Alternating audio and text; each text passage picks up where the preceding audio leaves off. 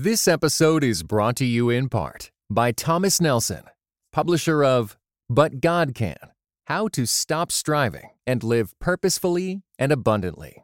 Written and narrated by Becky Kaiser and is available everywhere audiobooks are sold.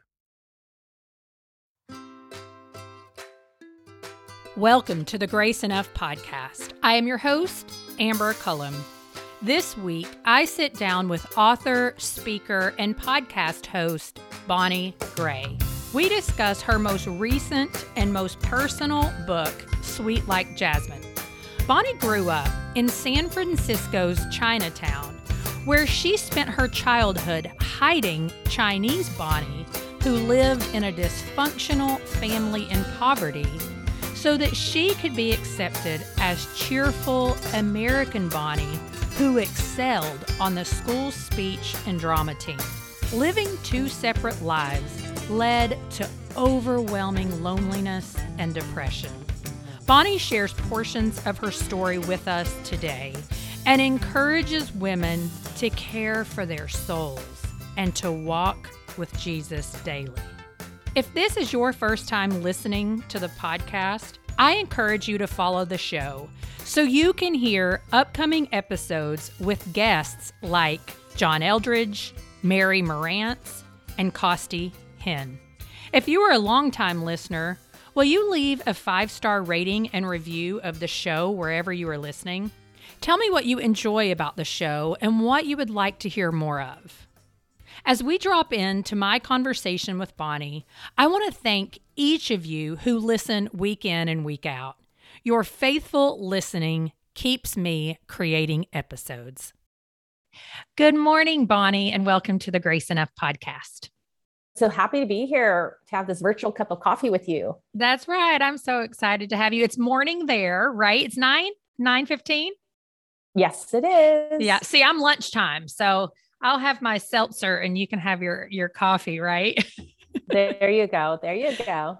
Well, as we get going this morning, the way that I love to start my show is to have my guests introduce themselves and their family, but also tell us a little bit about what you do on a day-to-day basis.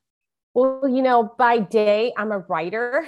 I'm a soul care guide and expert. I help women to de-stress, help point them towards filling their lives up with peace and joy, because we as women often put ourselves last place. We want to make sure everybody's taken care of, but then we kind of get the leftovers. But that's really not God's loving voice to us. And because I've experienced panic attacks and anxiety in my own life, it's something I'm really passionate about, is giving all of us permission from God's word as well as tips from science. So I'm a podcaster. I have a podcast called Breathe, the Stress Less Podcast. And then I'm also a writer and author. My new book is Sweet Like Jasmine: Finding Identity in a Culture of Loneliness. And one aspect of soul care is sharing our stories. This is very hard for us to do because in our culture, we really want to share the mountaintop stories, but actually God is closest to us. And we are closest to each other when we're in the valley and allowing each other to walk alongside those bumpy roads. And so then there's the other aspect of my life, which is once it's 3:00, I pick up my kids, I turn into a pumpkin, and I become a mom, and I'm there for my 2 boys, Josh and Caleb. They are 12 and 15. And I actually love the teenage stage. I love it because during that formative time in my life, when I was very lonely, the people that entered into my life by God's grace, they brought sunshine. Even though my home life was broken, was very toxic, was scary, sad, but those sparks of sunshine that people, So that's what I view my role as a mom to teenage boys. I want to be able to be those sparks of sunshine in their lives. I want to be kind of home base. I always tell them, Mom is home base for you. Okay, headquarters, anything that happens to you out there, I go, you can always come home and I'm going to make it okay. Not because I can fix your problems, but know that I'm here for you and you can rest and relax. So I love that. I would say those are kind of the 3 aspects of who I am.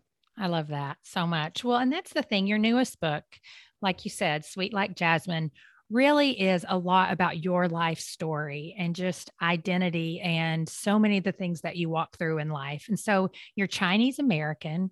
You grew up in San Francisco's Chinatown, second largest in America. And so take us back a little bit to your childhood. Give us an overview. What was it like for Bonnie growing up in Chinatown? Well, this is the interesting thing is that even though I told you all these things that I do, it seems like, gosh, Bonnie, you're kind of like living a ideal life as a Christian woman of faith. But God is telling me, and why I write this book is that your true identity really is your story that encapsulates everything. And I was born to a mail order bride from Hong Kong. My mother is a mail order bride from Hong Kong. My dad is a busboy in a noodle shop. And she was a teenage mail order bride. So in her own family, she had 8 siblings, and she was chosen because she wasn't the oldest and she wasn't a son. So she did not have value. So because her family was born below the poverty line in Hong Kong, they escaped from China to run away from communist China in 1950. They wanted a better life. And so she was chosen to marry a stranger 10 years older, who was my father, who worked in a noodle shop.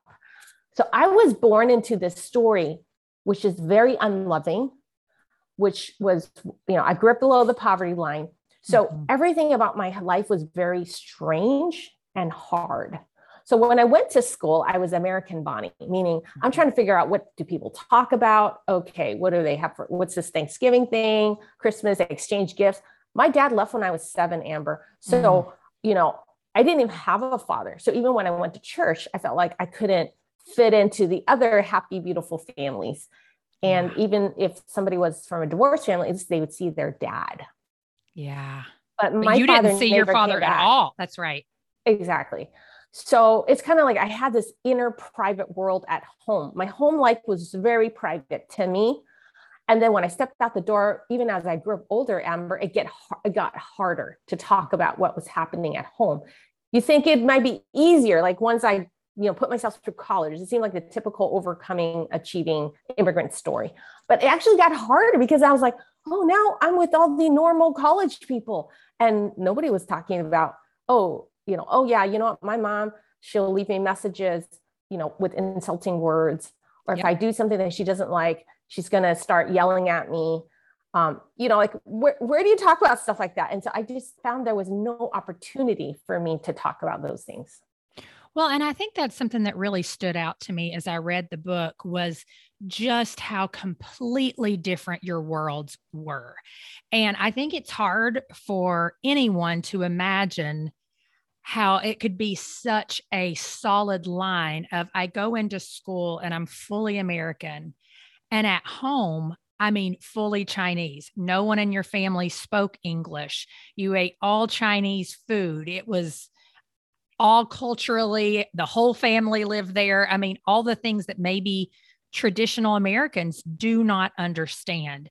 And so when you think about identity in those early years, like how did you start wrestling through that? Like, I don't even know who I am. I'm 2 totally different people.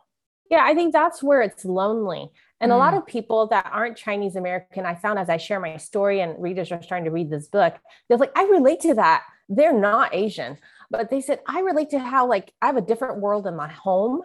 And then I have a different world when I step out the door. And especially as Christians, we're afraid to talk about, say, our marital problems. And even some people confide in me as I'm a speaker. You know what? My kids don't talk to me. My kids have left me. And it's very lonely. It's lonely, not just because of the problem happening, but it's painful because we can't talk about it. Yeah. That loneliness is very painful. So for me, because my mom didn't speak English and she didn't go to school, she stopped going to school when she was 13. I just felt like half of me was Chinese, half of me was American. I'm split. There was no one place where I could be whole Bonnie, where I could talk about all the things that were happening at school or all the things that were happening at home. There wasn't that place for me. So And then, like you said, speaking Chinese only. My mother later went to cosmetology school. We had a social worker that said, hey, there's some government programs to improve our life. You can learn to cut hair. And so I had to sit next to my mother translating the textbook. We sat there and I had the dictionary. I would point out to her, here's the word you need to, learn for the vocabulary so you can pass the state board exam. That was what life was like for me. I had to translate a whole textbook with her. Also being a single parent mom, like we'd have school concerts, everybody was there taking pictures of their kids, standing up and clapping, and I'd be smiling because, I'm like in orchestra. But, once that performance was done, I would wait because I wouldn't want anybody to know. There was nobody to pick me up. Yeah. I would just wait till everybody's gone.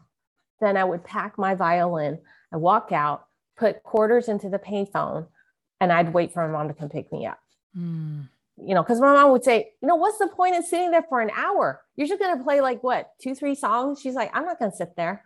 So this is very hard for me to tell because in our culture, especially our Christian culture, it's it's acceptable to say, you know what, my dad is not really present, or my dad is really hard on me, or my dad is very like verbally abusive. But it's so taboo to say, my mother is not loving.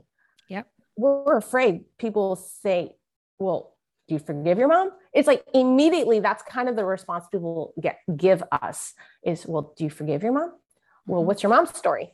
You need to, and it's like, we don't want to be judged, right? So we just don't say anything.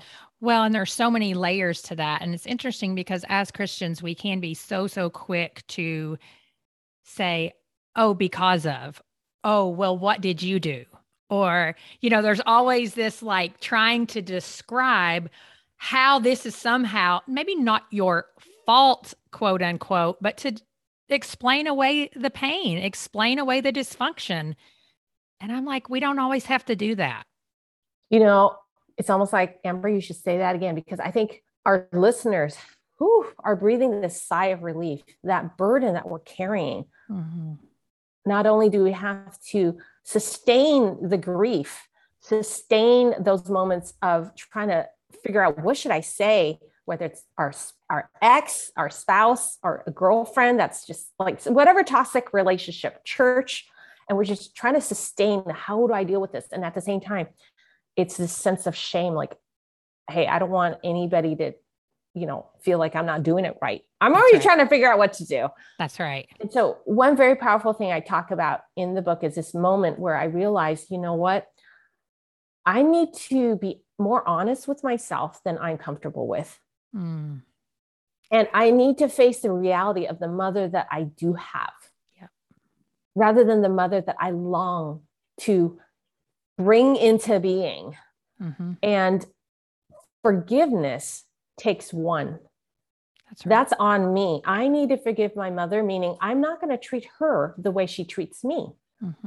I'm going to let go of hoping that she becomes or gives me the words that I really need to be loved or feel cherished. That's really forgiveness. It's saying I'm letting this person go from the debt that was created in my heart, that loneliness or those wounds. And I'm going to move on with my life and look for those affirmation in other relationships that God provides for us through our friends, our spiritual family, and reconciliation takes two. So this is one of the top questions I always get asked is, what's your relationship with your mom now? You wrote about all this hurtful things. What's your relationship? And I say reconciliation takes two. Forgiveness takes one, but reconciliation takes two. And so for those of us who have people that have hurt us, we need to be given permission to remind ourselves that God wants us to have healthy boundaries. If someone is hurting us, whether it's, it's not just physical, it's emotional. We are ultimately God's daughters, and God does not want us to be treated with verbal abuse or emotional abuse. We need to create those healthy boundaries to protect ourselves as well as our children.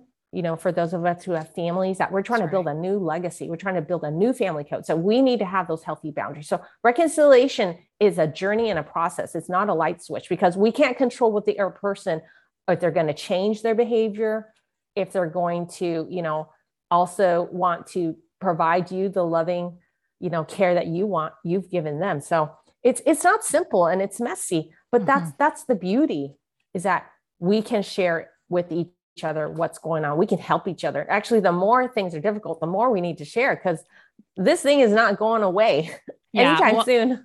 Well, and that was something too. I mean, one of the chapters that was so poignant to me was when you shared about your mom and the moment when you were really beginning to fall in love for the first time, and just her reaction, because your whole life you had been expected that you would take care of her. I mean, like, live with you, even if you got married. And I know from experience that you believe the things that people speak over you. And it's very hard to get to a point where you can actually see that you've been manipulated for decades.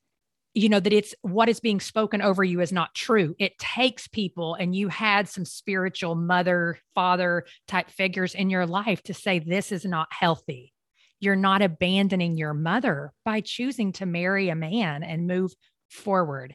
And so when you think about that and that process, would you even say that now in your life that it still is a daily choice to say, okay, I have to forgive her again, even if you're not in relationship with her?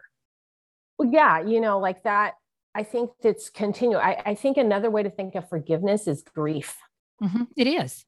Okay. So every time there's like a pain, like say it's my birthday, and we are all little girls in God's eyes, that's a very painful time for me, because, me too. Oh, wow, really? Oh, yeah. You want to share a little bit about that? Well, I mean, it's just because I don't get the phone call every year, and my mother's alive. So yes. you relive that every year, right? Like, oh my goodness. You just expect that, right? Like, that's the people in your life that are supposed to care about you the most, and you don't get the phone call. It's hard. Yes. And it's another time to choose forgiveness over bitterness. And that takes a lot of time for me. This is me personally, time, courage. And it took me years before I could ever even do it, if that makes sense. I don't know about your experience. Yeah, no, I'm nodding. For those that are listening, I'm nodding, because it's like, is this so freeing? Your podcast, Grace is Enough. This is so freeing. We need to give ourselves grace. That's really hard, that birthday, because, usually when people share birthdays, like, oh, my mom, they're like, oh, I did this girl's thing with my mom. And it's all part of like this girl's identity. So this is one aspect that I don't think I ever had. I don't have that girl's identity typical. I just grew up fast. It's like I had to take care of my younger sister. There's no room for me to figure out how I'm feeling or how I'm doing. The day my father left, there was a really confusing time for me. I was just rubbing the sleep out of my eyes, and, they're yelling like usual, except this time my father has these suitcases at the screen door. So I'm just like, what is going on? But the last image I have of my father driving off when I was 7 was the tire screeching. He's in his Nova, with the rooftop, with the peeling rooftop, just squealing out. And I'm like, Mama, Ama, that's for Chinese, say Ama. Ama, where is Baba going? She says, get over here. She starts pulling out the photo albums, family photo albums, taking the photos, yanking them out of the vinyl pockets. She's cutting them up, Amber, right into his face. And she's like, here. She puts a pair of scissors in my hand. She says, start cutting up its photos. I don't want any photos of this man in my home. And as I'm there, I'm like trying to hide one photo of my father, because they're gone. They're going, like these cut up photos all over the living room floor. And she said, what are you doing? She caught me and she said, I said, I'm not in this photo. You're not in this photo. Can we just keep one? She's like, why do you want to keep one? Oh, you like him so much? Get over here. She pulls me by the neck collar, drags me over to the phone. This is back in the day when the phone used to be on the wall, right? With the cord. Yeah. And she says, go pack your bags. You like him so much, you go live with him. And right then and there, I stopped crying, Amber. And I said to myself, that's right. He's already gone. I don't need to know. No, Ma, no, I'm not going to ask anymore. Please, no, I won't. She's like, go to your room. And it's a metaphor. All of us have been given that moment where we decided, you know what? How I feel doesn't matter. Mm-hmm. I can't change it anyways. And we just soldier on and we become strong. And earlier in my life, God knew there's no shame in it. We need that kind of strength to get through those hard times. Okay. But it's beautiful. Your podcast saying grace is enough, because God's saying, I didn't mean for you to live like this, blocked away from your emotions right. your whole life. So now there's grace, meaning I want to go there with you. I want you all to be parts vulnerable. Of you. Yes. And so it's new for me, Amber, to think like, okay, this childhood I never had, or, you know, kind of the typical girl experience with my mom. You're talking about that birthday. It's hard. It's like, what can I do? So one of the things I have to do is I need to reach out to my girlfriends. We have to do something. But this is hard for me because I'm not the person to reach out to others when I have something. Like, I'm the first one there. I'm the kind of person that drives to Trader Joe's or Safeway, pick up a bouquet of flowers. I'll drop them off at my friend's doorstep if I know she's going through a hard time. It brings me a lot of joy.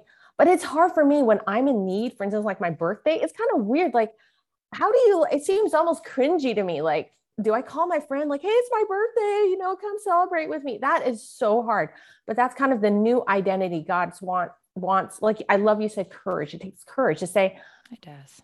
This birthday is worth commemorating this year, who I am. I have friends, and they'll love me. And it's okay if they're busy. We can always schedule another day, but I need to step out. That is a really hard thing for me to do. The identity, like, am I really worthy if I don't do something for someone, if what I'm asking them for is only to, like, you know, something that would bring me joy or peace. Am I really worthy of it? That is really, really hard.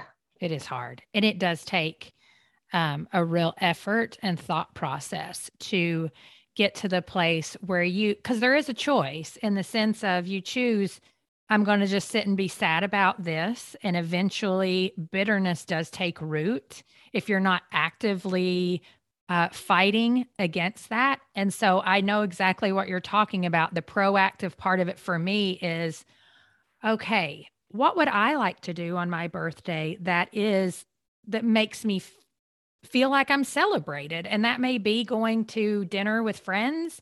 It may be just being at home with my husband, but you do have to sometimes take those steps and be okay with it. Because if you have these expectations of someone else and they keep not meeting them, eventually you're either going to become bitter or you're going to choose a different route. Yeah. And for me, it was more like, it's more loneliness. It's more like this message reaffirming of, you know what, I'm not worthy. In this world, the main way to be is to take care of others, make others happy, you know, put my eyes towards what should I say, edit myself. For me, that reflects that way. So I love how you talked about this moment where I realized that this way of working isn't going to work anymore, because this way that I'm talking about, Amber, works really well for me. You know, going to school, pleasing my teachers, you know, getting through college. It worked for me when I was a working woman in high tech. It worked for me well because I need to be able to, you know, figure out what do people want. Yep. And even in ministry. Okay. But it didn't work well for me in my personal life. And so here's the moment that you talked about. Is it okay if I read through an excerpt? Absolutely. This is the moment where suddenly all those things that we thought we can carry and we're going to be okay, we can handle it, suddenly it's not okay anymore. And each of us, we're going to face those moments, and whatever we're facing alone, trying to figure it out on our own. Eventually, you may have this moment like I did. Okay. So my husband, I met him in my 30s. I didn't fall in love in my 20s. And the secret is that every holiday, my family culture is that family is most important. So every holiday, I cannot spend it with anybody else. Otherwise, my mom says that I'm putting friends above family. So one time, it was July 4th. And so my husband at the time, I started a 30 singles ministry because I thought, hey, I'm going to be single. Maybe something's broken in my life because I can't fall in love. I don't know why, but maybe I had the call of singleness. All right. So I said, I'll start a ministry. And Eric was one of those guys in this fellowship group. And he said, hey, some of us are going to be going down to ride the roller coasters in Southern California. Let's go together. And I said, oh yeah, maybe I probably won't make it. Most guys would just leave it at that. But Eric was different. Eric said, why? It's July 4th. You're not working. Why don't you go? And so suddenly I had to make a choice. Yes. Should I lie to Eric, or maybe I want to go? So here's the scene. This is the night before I was preparing to go. And Ama is livid. She is not happy I'm going to leave her at home for July 4th. Ama, this is a simple, fun weekend to go ride the roller coasters. I haven't dated anyone since college. I'm 31 years old. Maybe you're right. It won't last, but I like Eric. I won't know if I don't try. I've taken care of you my whole life. Why can't you be happy for me? I started crying because I was more scared than anything. Scared that I said it so bluntly. Scared because I had never spoken to my mom like this. How stupid can you be? Ama scoffed. A man comes along, pays you a little attention, and you think that makes you special? You've forgotten who you are. You're Bonnie Lee. You're my daughter. She screamed it at the top of her lungs, her eyes wild with rage, wailing with all her might like she was blowing the air out of her lungs, her face turning purple, her hands balled up in a fist. If I thought I was scared before, I was beyond terrified now. I felt as if I was teleported into a horror movie. I thought she would storm out and I would hear her grab her car keys and slam the front door, as she often did when I was a little girl, leaving me home all alone. Instead, Ama tore out, thundering to the kitchen, and I heard drawers opening and slamming shut. The next thing I knew, she flew back in the room with a glint of steel, brandishing a large pair of scissors in her hand.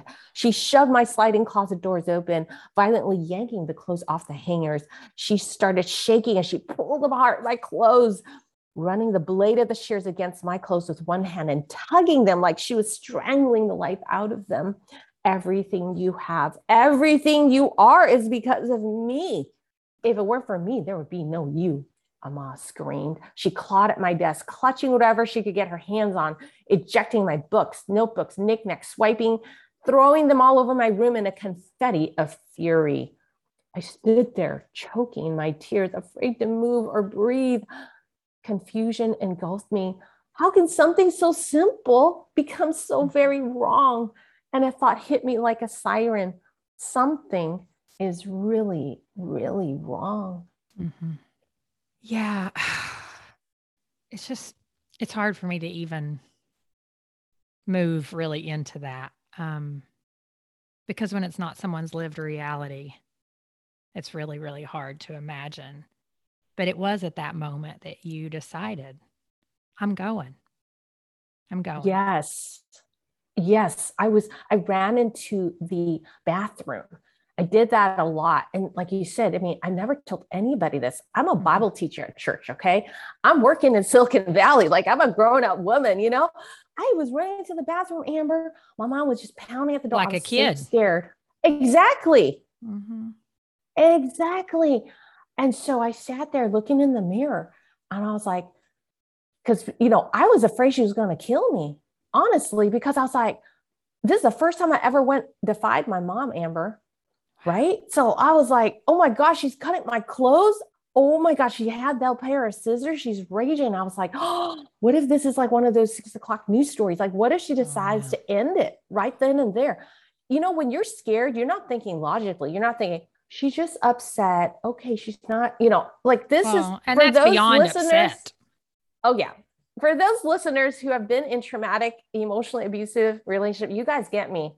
Okay. But in that moment, I was like, okay, but I was looking at the mirror crying. I said, what do?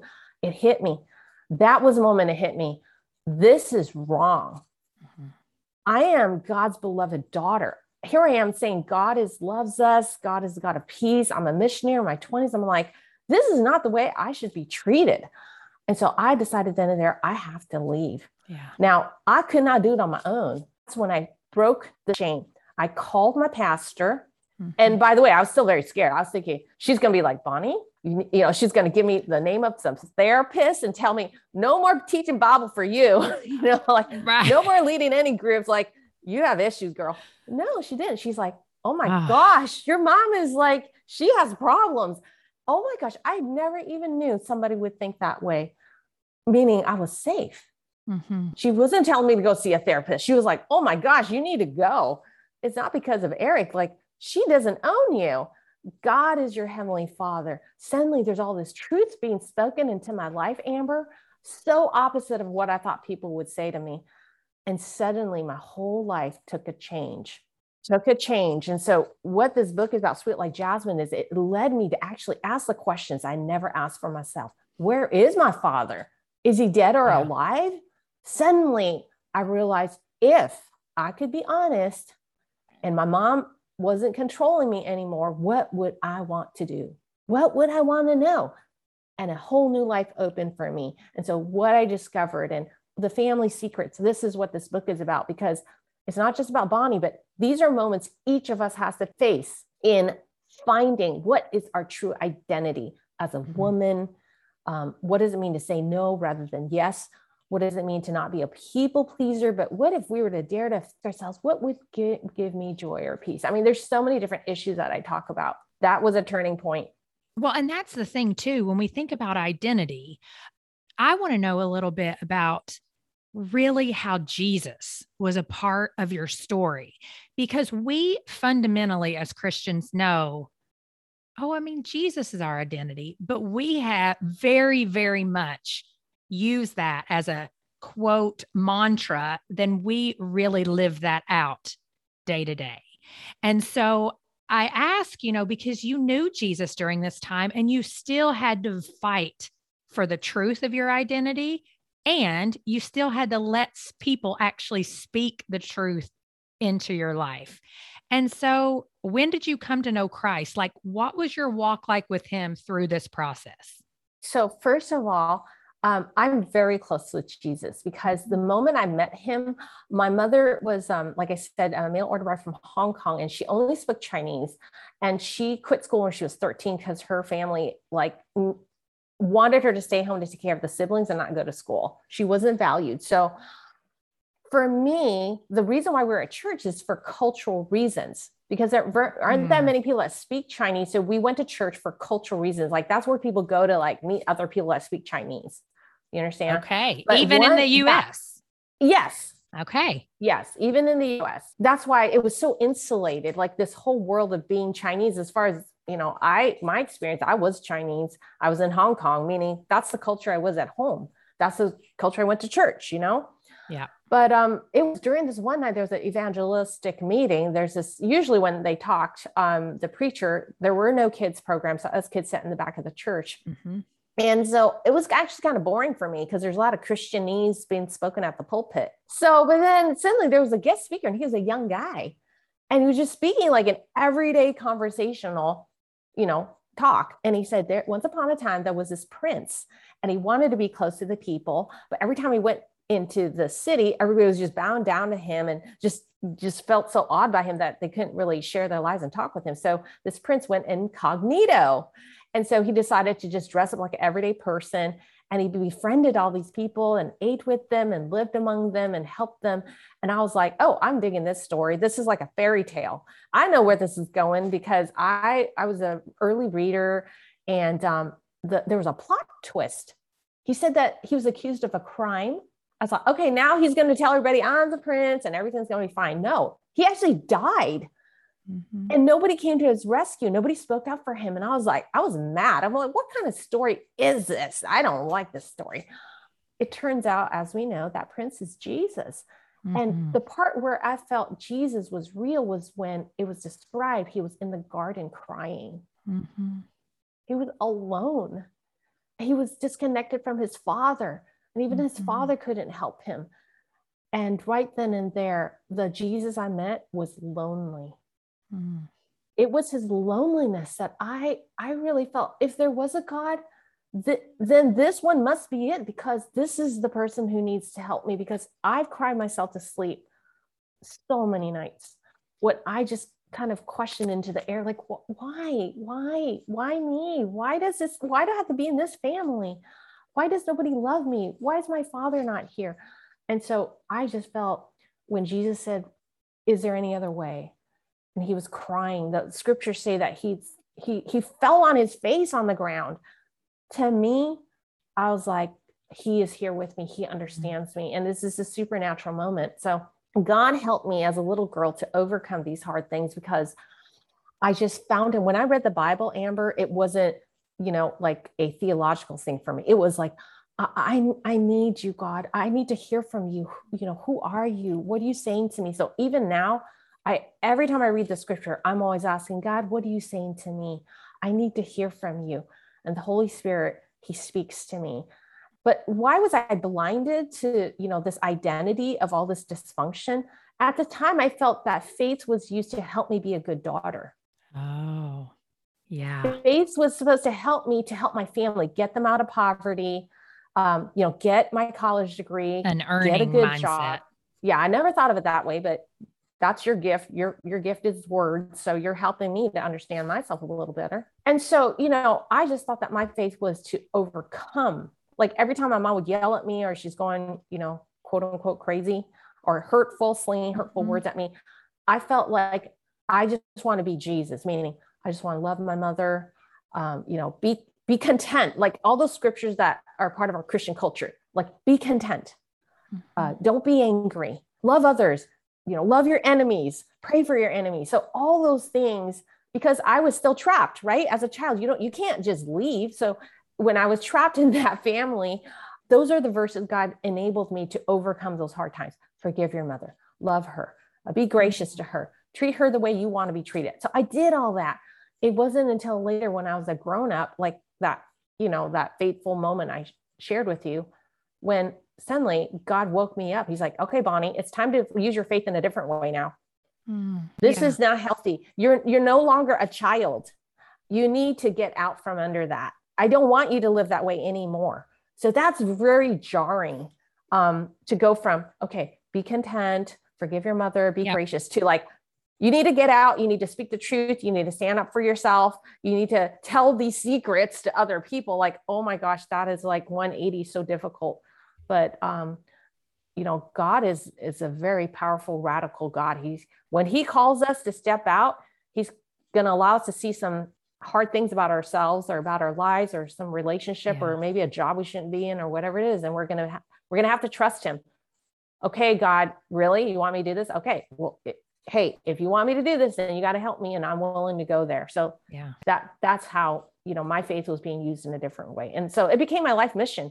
Hey, it's all about soul care. It's all about prioritizing your well-being. And this is a message very countercultural in our church culture, because we feel selfish. This is the number one thing, men and women. I've led soul care retreats for the U.S. military, for the 101st Airborne Division, the toughest, most machoist of men and women. And that's the number one. Everybody says the same thing. I feel guilty. For taking care of themselves? Yes, because it will cause other people in their lives to maybe be unhappy. Or if they're caregiving, that means there's going to be time taken away. There's expectations. And this is for leaders. This is the thing that most people don't understand. PTSD was this post-traumatic stress disorder, which I later found out. I didn't have panic attacks until I became a mom, until I was safe in a loving relationship. All these things we're talking about, apparently it did cost me something. I didn't know it at the time, because growing up, I was cool as a cucumber. I had no anxiety, no depression, no anxiety. But once I became a mom, I started having these anxiety, depression, panic attacks. And it turns out that I had PTSD. And I didn't understand it. I said, hey, I'm not a soldier. But my therapist said, and it changed my life. He said, well, Bonnie, did you know that verbal abuse and emotional abuse has the same impact as physical abuse? Physical abuse, you see the bruises on your skin and your bones, but the bruises are on your heart. And I did not know that, Amber. I had no idea that emotional abuse and verbal abuse has the same impact on your body. And so I said, well, wait a minute, but I'm in a loving relationship and I know God. Immediately I was defending myself, Amber, because I didn't want him, he's a Christian counselor, to think that there's something wrong with my faith. He's like, no, it's the opposite. It's because your faith has been strong. You've overcome hard things. You've done good, girl. He said, now your body, the way God created our nervous system, just like a soldier, he's very strong on the battlefield.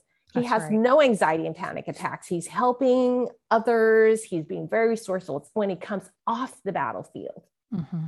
Yeah. When he's home, that's when his body can experience what he could not at the trauma. time. So exactly, the trauma. And so it was during that time that I realized, oh, okay, there is a cost. Every time we do not, speak out, we don't express how we feel. And it's the encouragers, it's the leaders, it's the people who take care of others that are often most impacted. Yeah. So here's my question for you with soul care and the selfishness aspect. Do you think that we can also go to the other extreme and place our identity in soul care and in constantly making sure that everything is like in line and that I don't want to say fully rested. That's not what I mean. I'm just curious your thoughts on if we can get wrapped up in our identity in that aspect as well. I personally don't, because, God says, love the Lord your God with all your heart, mind, and soul. Mm-hmm. So in our Christian culture, we swing really hard to the mind. We study the scriptures. Mm-hmm. We, practice saying the truth to each other, which is important and necessary. That's right. We are also focused on our heart, which is in scriptures, the devotion. It's a seat of making decisions. We're really devoted to taking care and fulfilling our responsibilities and mm-hmm. loving others and serving others. We serve others with our hearts. Yeah. Okay. But we ignore the soul. Mm-hmm. We ignore how we're really doing, how we're feeling. So I don't think we can ever swing completely over to that side if we have all different aspects. Like, okay, yeah. I'm still serving others. I'm still making sure I know the truth. But, statistics tell us that we're swinging to the wrong side right now. 1 in every 3 person has depression or anxiety. 1 in 4 people during the pandemic, the Gallup poll says that we're lonely. Mm-hmm. Okay, this is a pandemic right now of mental health. So we're, at least right now, in this season, I'll say no, we can never swing over too much. In fact, we need to go there. And this is why in this world right now, everybody's confused, because we're all very smart in our current generation. We're very self-resilient. We are pretty, smart about knowing, gaining knowledge. And we have so many comforts, especially here in America, that we can customize for ourselves. But yet, why are we depressed? Why do we have trouble sleeping? Why do we have insomnia? Why is it that, even though I know I shouldn't worry about what somebody says about me, I still feel bad about myself? These are important questions. So as of right now, I would say no. Soul care is very important. And there's so many lies that we have picked up about our need to perform and do. And there's not enough being said about we need to prioritize our well-being. Thank you. I wanted to ask that because I do think that as individuals, we can be very selfish in our nature, but I know what you're talking about in the sense of we feel selfish and guilty about taking the steps to care for ourselves. And that is, we need to take care of ourselves for sure, of our souls. And so tell me how you put that. Yes. Yeah, I like how you put that. That's very good. Thank you. Well, what encouragement do you have for women who are just incredibly lonely in their struggles? Well, as a soul care guide, I would say a few things. One is that we need to take action.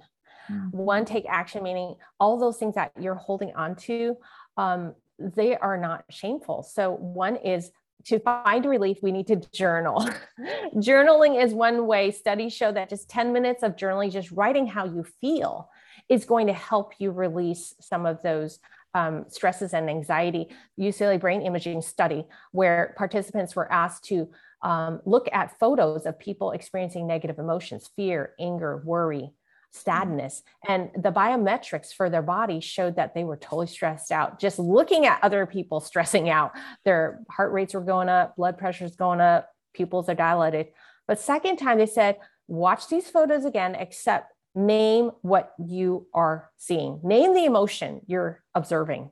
That's all they need to do, label it. And guess what? Their heart rate started going back to rest. Their blood pressure went back to normal. So when we name how we're feeling and what we're going through, the part of our brain that's emotional, that our body's connected to, all that stress, it moves to the other part of the brain that's analytical. So when you write, you literally are helping yourself feel better. Second, you need to speak. You need to tell somebody. It's the same region in your brain that God created. It goes from holding on to it yourself, saying, I got this. I don't need to tell anybody. I know what I'm going to do. That's the brain. That's the mind. That's good. Of course, we need to know what we're going to do. But in terms of relieving stress and anxiety and feeling loneliness and brokenhearted, we need to tell somebody. We're created that we have to speak in order to release those emotions and help our body feel better. So those are two things that we can do. Third, we can do things that help us experience and feel joy and peace. So many of us feel like we have to hold our breath. If we have some problem going on with our health, our finances, or relationship, we feel like, I don't have a mood to like do something fun or happy or peaceful. No, God is saying you are worthy. You can still have all these areas of messiness and brokenness, and you are still worthy of peace and joy. You can still give yourself permission to do those things. And in fact, the scriptures always tell us a metaphor that we're a tree planted by streams of water. It's organic. We need to continually fill our tank in order to give out. The scripture in 1 Corinthians says, we comfort those with the comfort we first receive ourselves. The order is receiving comfort first ourselves. That's the order, not the other way around, not give out to others, serve others, and then fill your tank. No, it's fill your tank, get renewed, and then you'll be a living water, a river of peace. And last, I would say for soul, for just as a sister in Christ, one thing I do is I write a letter every night. I like writing. That's how I feel free. You might be painting, you might be singing. Every woman is different. But I write a letter. I say, here is a letter I want to read to you that I put in the book. Beloved, you are worthy of peace. You will have to make a very hard decision one day to choose peace over fear. You'll have to keep choosing to believe that you are worthy of that peace. And you will have to leave something or someone, even though you've given your all to stay. Peace isn't freedom from conflict. Peace is trusting God enough to make the right choice in the midst of conflict. Choosing peace will mean you need to let go of something or someone you've held on to in order to take the hand of God, who promises to lead you beside quiet waters. You will need to count the cost, because to continue staying with something or someone who's abusing you emotionally, toxic, or hurting your heart or soul is breaking the heart of God. To choose this peace, you will need to be honest with yourself. There will come a time for this honesty, and that time is now. Oh, thank you so much, Bonnie. And I want to make sure that listeners know too, along with the book, you actually have a journal available to them, a free resource on sweetlikejasmine.com. Is that correct? Yes, sweetlikejasmine.com. And is it a journal with prompted writings or anything like that, or just a journal we can print off? Yes. So in order for me to heal and to kind of create new scripts, because we have old scripts from our family. If it's not on our family, maybe a relationship we've been in previously, or maybe you've been in a situation, a circumstance in the missionary field, in ministry, or at work, some script we picked up. We need to rewrite those scripts with God. And so I started through the help with a therapist, rewriting some of those scripts with God's word. Okay. Empowered by God's word. So this journal has 28 of those important prompts that I had asked myself, and it resulted in writing this book. To rewrite those stories with God's love, you'll hear God's whisper has inspirational quotes matched with powerful truth in scripture. And as you write that journal, you'll be empowered to stand up in your story and know that all parts of your life is beautiful. And the fire you've walked through, that's something someone needs to hear. That's the encouragement someone needs right now. And so God's carried you through so much. You want to go back and see the goodness, see the beauty.